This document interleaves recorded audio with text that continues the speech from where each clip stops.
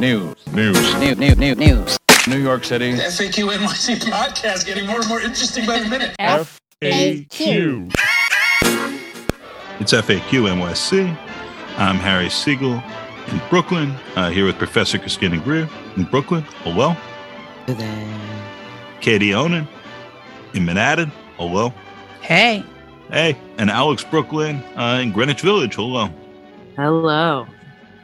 So there's a lot to talk about as ever, but I think we have to start with Eric Adams' gun violence plan and the circumstances that led to him delivering it now.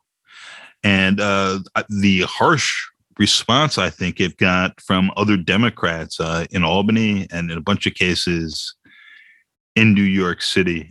This is very early in a new mayor's term to have some sense of crisis and urgency, but we seem to be there. And Adams, in turn, seems to be pushing for some things, including further bail reform, is in undoing parts of that and adding a dangerousness standard, revisiting raise the age,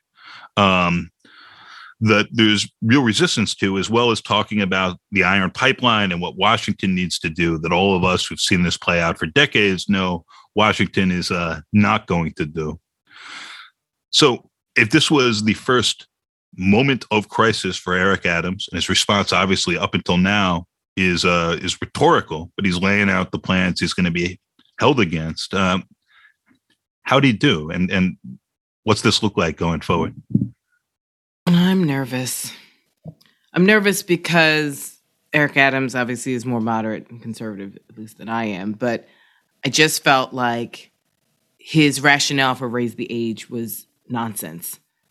The whole idea of let me try young children in a criminal court so then gang members are deterred from like pushing guns on them. I mean, you can, in your journalist conciseness, you guys can sort of articulate that much better than I. But I just felt like that was a nod to the kind of PBA folks and using a crisis to sort of push an agenda that he wanted to push possibly in like the latter months, but now he can speed it up. And I just really fear that we can be in like a Giuliani-esque governance style pretty soon, where it's like in an effort to clean up the city, we're just scrapping programs, community programs. I mean, he's talking about community policing, but then also he's talking about bringing back straight plainclothes police, which was something that we worked years to undo.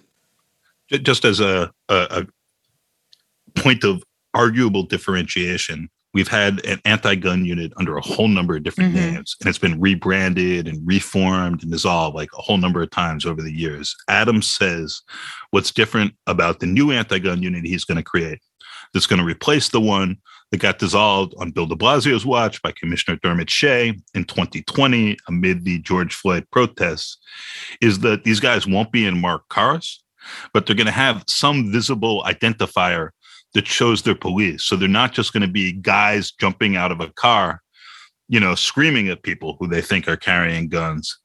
He also says that they will be well-trained. We don't have much clarity about the training. I'm interested in how much the NYPD had to do with putting together this plan, given how recently, you know, he's come in and he's just been putting people in. Yeah, I mean, but here's the thing.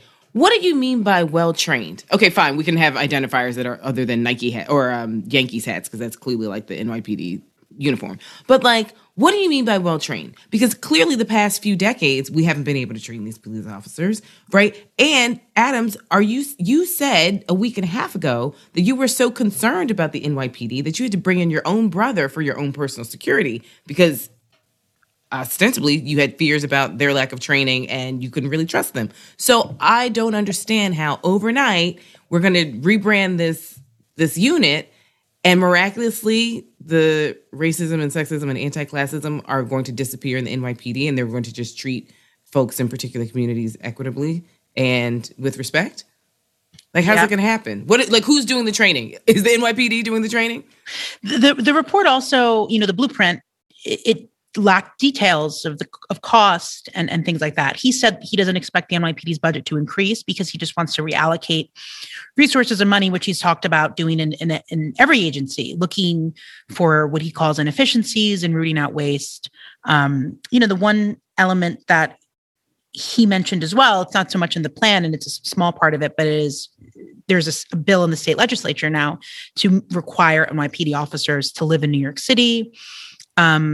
Which the state would have to do. And he says his commissioner will provide some new incentive plan, but he hasn't announced it yet. He can't actually make that happen himself again. And I don't know, my opinion doesn't matter, but it just seems like there are bigger things to do within police reform than forcing somebody to live within the 5 boroughs. It implies, and I say this because don't come after me, people who live out there, including my parents still, I come from a pretty like a racist part of New York City, but it implies a cop can't live in Yonkers, but can live in Breezy Point. It's sort of like, it's just because you live within the 5 boroughs, it's not some utopia. And I understand he says he wants people shopping and spending and living and engaging in the city. But didn't we have an issue a couple months ago where we weren't sure if the mayor lived in New Jersey or not? So I don't know. It seems like, there are much bigger reform issues to talk about. But I got to say, I do like that one. I like the tax money sort of staying in there. I understand, listen, there are parts of Brooklyn and Staten Island and Queens that I would never go into at 1:22 in the afternoon for fear of being lynched or worse. And that's real talk, and it's New York City. But I do like the fact that it's like you get your money from the city and you spend your money in the city by and large. I do think that we have a disproportionate number of people in the NYPD who look at sort of folks in the 5 boroughs as others, and they don't see them as part of the community. And I understand if you live in certain parts of, let's just say, for argument's sake, Staten Island, but your beat is in the Bronx, and you may not necessarily see these people as like a part of your community. However, I think that there's something about people who live in a city that just is a different mindset ever so slightly. And so the fact that we have a large number who live in, parts of Long Island or whatever it is, doesn't make me feel great that, not only does our taxpayer money pay their salaries and their pensions, but, we're paying out when they do bad deeds and we have to pay millions of dollars for restitution. Let's take it a step further. When you retire, you should be forced to stay in, because I kind of hate when you have someone who retires at 42 and it's like, getting out of the city. I hate it. They move to Florida, North Carolina or whatever, and they're living high on a pension that New York City pays them for. Again, I've probably said this before, but I hear from a lot of city workers who they have multi-generations of their family have lived off New York City jobs. And I view it as you should be like every morning, you should be kissing a New York City flag. Like, thank you so much for keeping me and my family and my brother's family and my parents employed. Instead, it's resentment and they hate the city and blah, blah, blah. I don't know. I think that there is something to practically like feeling the same kind of walls, walking up the same kind of stairs, being faced with the same kind of issues that derive from building code as the people you're policing. And so you don't look on them as lesser because there's a roach in their apartment, because you live maybe in a different borough, but you have to interact with the same kind of housing court, the same kind of landlord situation. And maybe you can afford to buy a house so that even further how like difficult it is to do in the city and not in Long Island and not in Westchester. Staten Island, again, that's it's an enclave. But going back real quick just to the language that Eric Adams used and around that reliance on the ethics of older gangsters, not putting guns in the hands of 17-year-olds.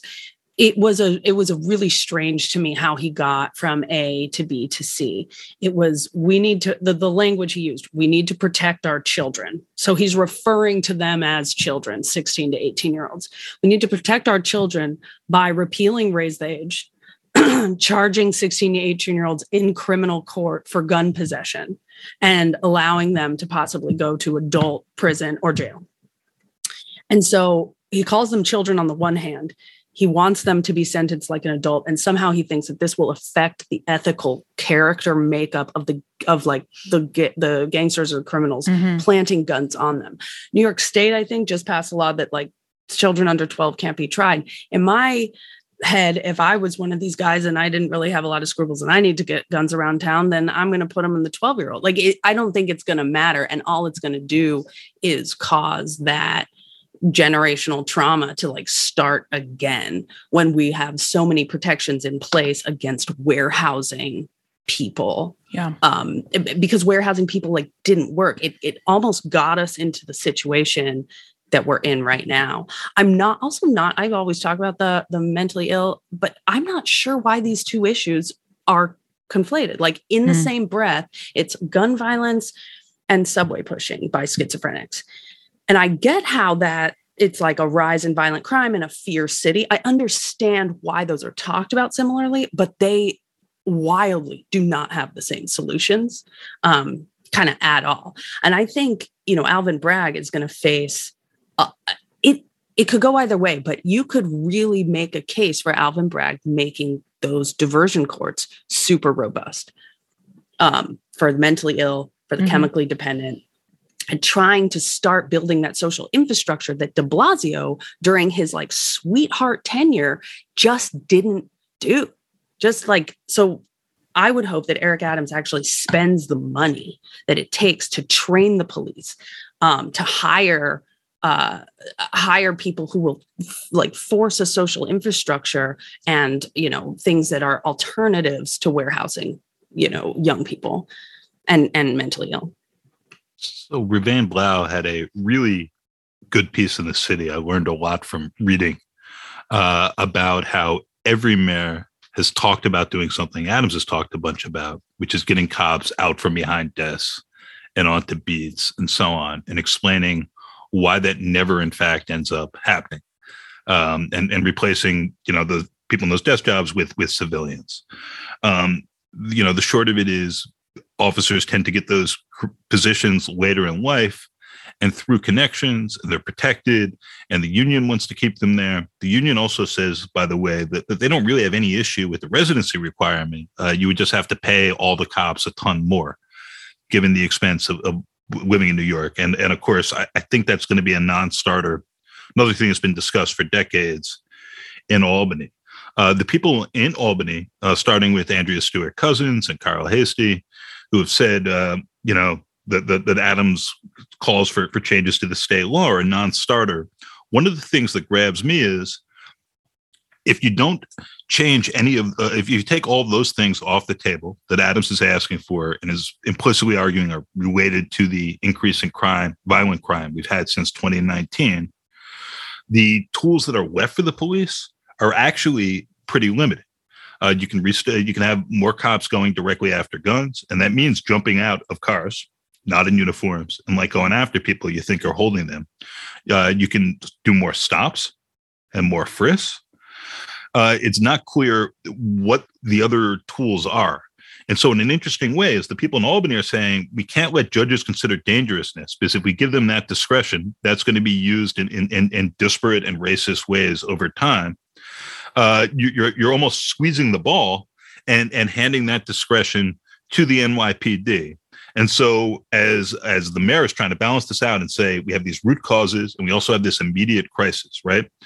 We've had 5 police officers shot this month, 2 of them fatally, an 11-month-old baby girl who was shot, a teenager who was working in a Burger King. Just to bring it home for people, I mean, these are real people getting shot. We have the young police officer, Jason Rivera, who's 22, Wilbur Mora, who just died and donated all his organs, 27, baby Catherine, who was shot in the face at 11 months old. She just went through brain surgery on Friday, which was also her first birthday. There's also the 19-year-old cashier, Crystal Byron Nieves. And he needs to do something quickly, because on the tabloid front pages, this and the subway shovings and everything else are part of the same narrative, even if they don't have the same root causes, right? The tools that are available to the mayor to deal with this without any assistance from Albany on these fronts are crude and limited. One other thing he talked about, by the way, was facial recognition. and using a bunch more of that, which has some really dystopian implications that FAQ guest Albert Fox-Khan just laid out in a useful daily news piece. And also super racist implications. Yes. Right Yeah, there. Liz O'Sullivan, another FAQ guest, talks a lot about how a lot of the facial recognition software cannot distinguish. So you can have mistaken identity. You can, a lot of these findings being used in court. You can also, unfortunately, go back to the bad old days of like unchecked databases of non-criminal Black and brown people being, built from these facial recognition. So Adams is implicitly saying, I think, as he's talking about balance, if you want me to address root causes and put money into those things and say I can do this without spending any more because of civilianization or whatever, which is just like when candidates talk about waste, fraud, and abuse, it's just a way of not having to make your numbers add up. Because you don't have to get into any of the details, right? He is actually saying, I need to do some of the crackdown stuff now to buy time to do the root cause things. And lawmakers in Albany are saying, we're not interested in that trade-off. Alvin Bragg, who Adams has taken pains not to go at directly, even as police commissioner has, and as his day one memo has taken all of this heat. A lot of it, I think, pretty absurd. This is literally what Bragg ran on it in a lot of ways. But everyone is trying to talk about finding some sort of balance. And to get to that balance, you can't have a short-term crisis that's leading the local news, which people still watch, and on the front page of the tabloids every single day. And I don't see a way out of that. And I also think, lastly, it's real trouble for the Democratic Party nationally. Look, Alvin Bragg, they ran like 25 features on Fox News about him over a week. He was on the cover of the Post day after day. They would love to do that to Eric Adams. Like, you think you're the face of the new face of the Democratic Party? You're absolutely right. And look at this urban chaos that's happening on your watch, and to make that a theme or even the theme of the midterms. And I think this is a trap Adams is aware of. But I don't know how he. It's going to be very interesting to see how he handles this in the short term, and also with a lot of skepticism from the city council, where they already had big pushback about him restoring solitary confinement under whatever ridiculous new name. And they're going to with a lot of what he's proposing now. There's a plan that's all root causes from Jumaane Williams that a lot of these council members like. The mayor is much stronger in that relationship, but he doesn't seem to have that many friends in the Democratic Party to start with, as he's trying to right things, at least for right now. I don't think. I would love to put a question to the three of you. So this sort of kind of crystallizes a lot of the issues that you guys are talking about. So he has gone back to an old plan, or this is what he mentioned in the blueprint, where police officers and social workers go and interact with the mentally ill.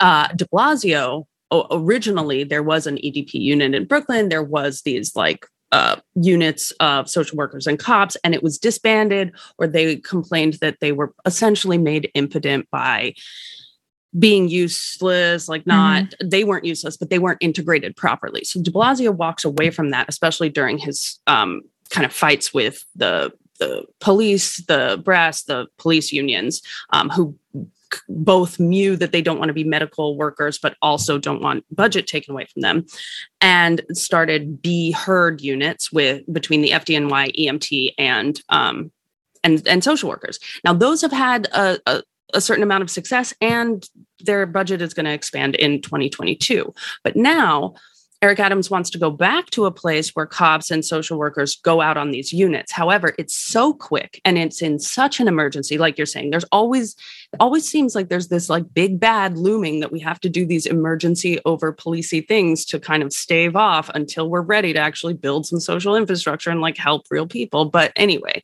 so if these units are being slapdash together and out real quick, aren't we worried that those units being put together so quickly and things like that aren't going to have the same impact that will actually help the city, but we're going to go back to a model where we just kind of try to house people and then hope for the best, kicking the can down the road 5 years from now?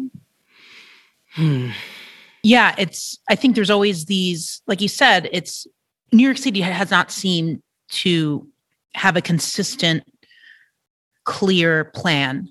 And these plans can take years to show real dividends. And I think when you get a new mayor coming in and new thoughts and one horrific incident could perhaps then alter the plan, it's just a lot. And yeah, I would like to see a long-term plan and investment made into something that could assist people who are in need, who could perhaps become dangerous to themselves or others, and then just to make improvements. Yeah, I mean, I think, Alex, that the crux of your question is de Blasio just had real good luck for a long time. And I don't know if he did the subsequent future planning that he could have or should have done.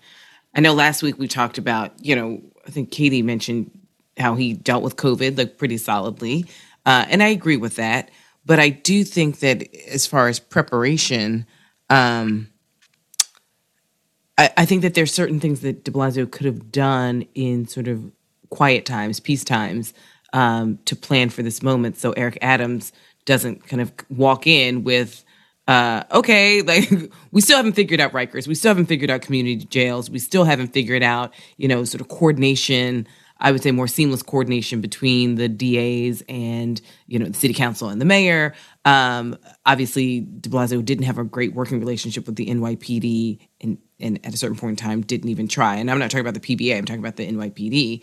And so Adams, being a former police officer, obviously has somewhat of an upper hand and advantage, but we know that because of COVID and because of rising unemployment, we will have rising crime. We're seeing this across cities all across the country. But I will put some of this on de Blasio for kind of a lack of tilling the soil for Adams. And so then, of course, that turns into concerns because I think Adams' natural inclination is have the pendulum swing a little more draconian than I would like. But then again, I think he's trying to have, as I said before, two conversations, short-term conversation and long-term conversation. Because obviously after you have citizens and police officers killed, there's an urgency that people want you to have. But I do think that he's trying to have a long-term conversation of like, okay, how do we fix this and fix communities and neighborhoods? I just think that his natural inclination is to go hard in the paint first, as far as, locking kids up and doing things that I disagree with. So closing note for today, and there's lots more clearly we're going to be discussing, is that late last year, the Supreme Court heard about New York's gun licensing laws. This fall, it's very likely that the Supreme Court will strike down New York's gun licensing laws. So it's nice that the president called the mayor to offer his thoughts and prayers, literally, about the tragedy here, the murders here. But this iron pipeline problem, that again is not a new one, is likely to get a lot worse. And one of the things that's kept New York from being like Chicago, for instance, is simply that we don't have a state with very easy gun sales next door like Indiana. And that whole dynamic may be about to change. So I am concerned that you have COVID and the question of whether or not this rise in violent crime nationwide, not related to like places that had bail reform or raised the age or anything else, whether or not that goes down the same way, or if this is some new baseline or normal. And I'm really concerned that the baseline or normal may get a lot worse for New York really shortly in ways that I don't know that we're prepared for or what we can do to be prepared.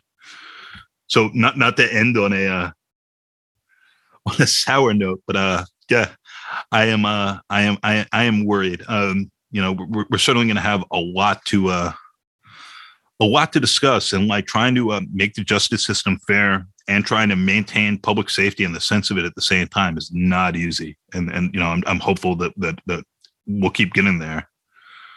We're going to see. FAQ. FAQ NYC is a production of Racket Media and a proud member of the Brickhouse Cooperative of Independent Journalists and Artists.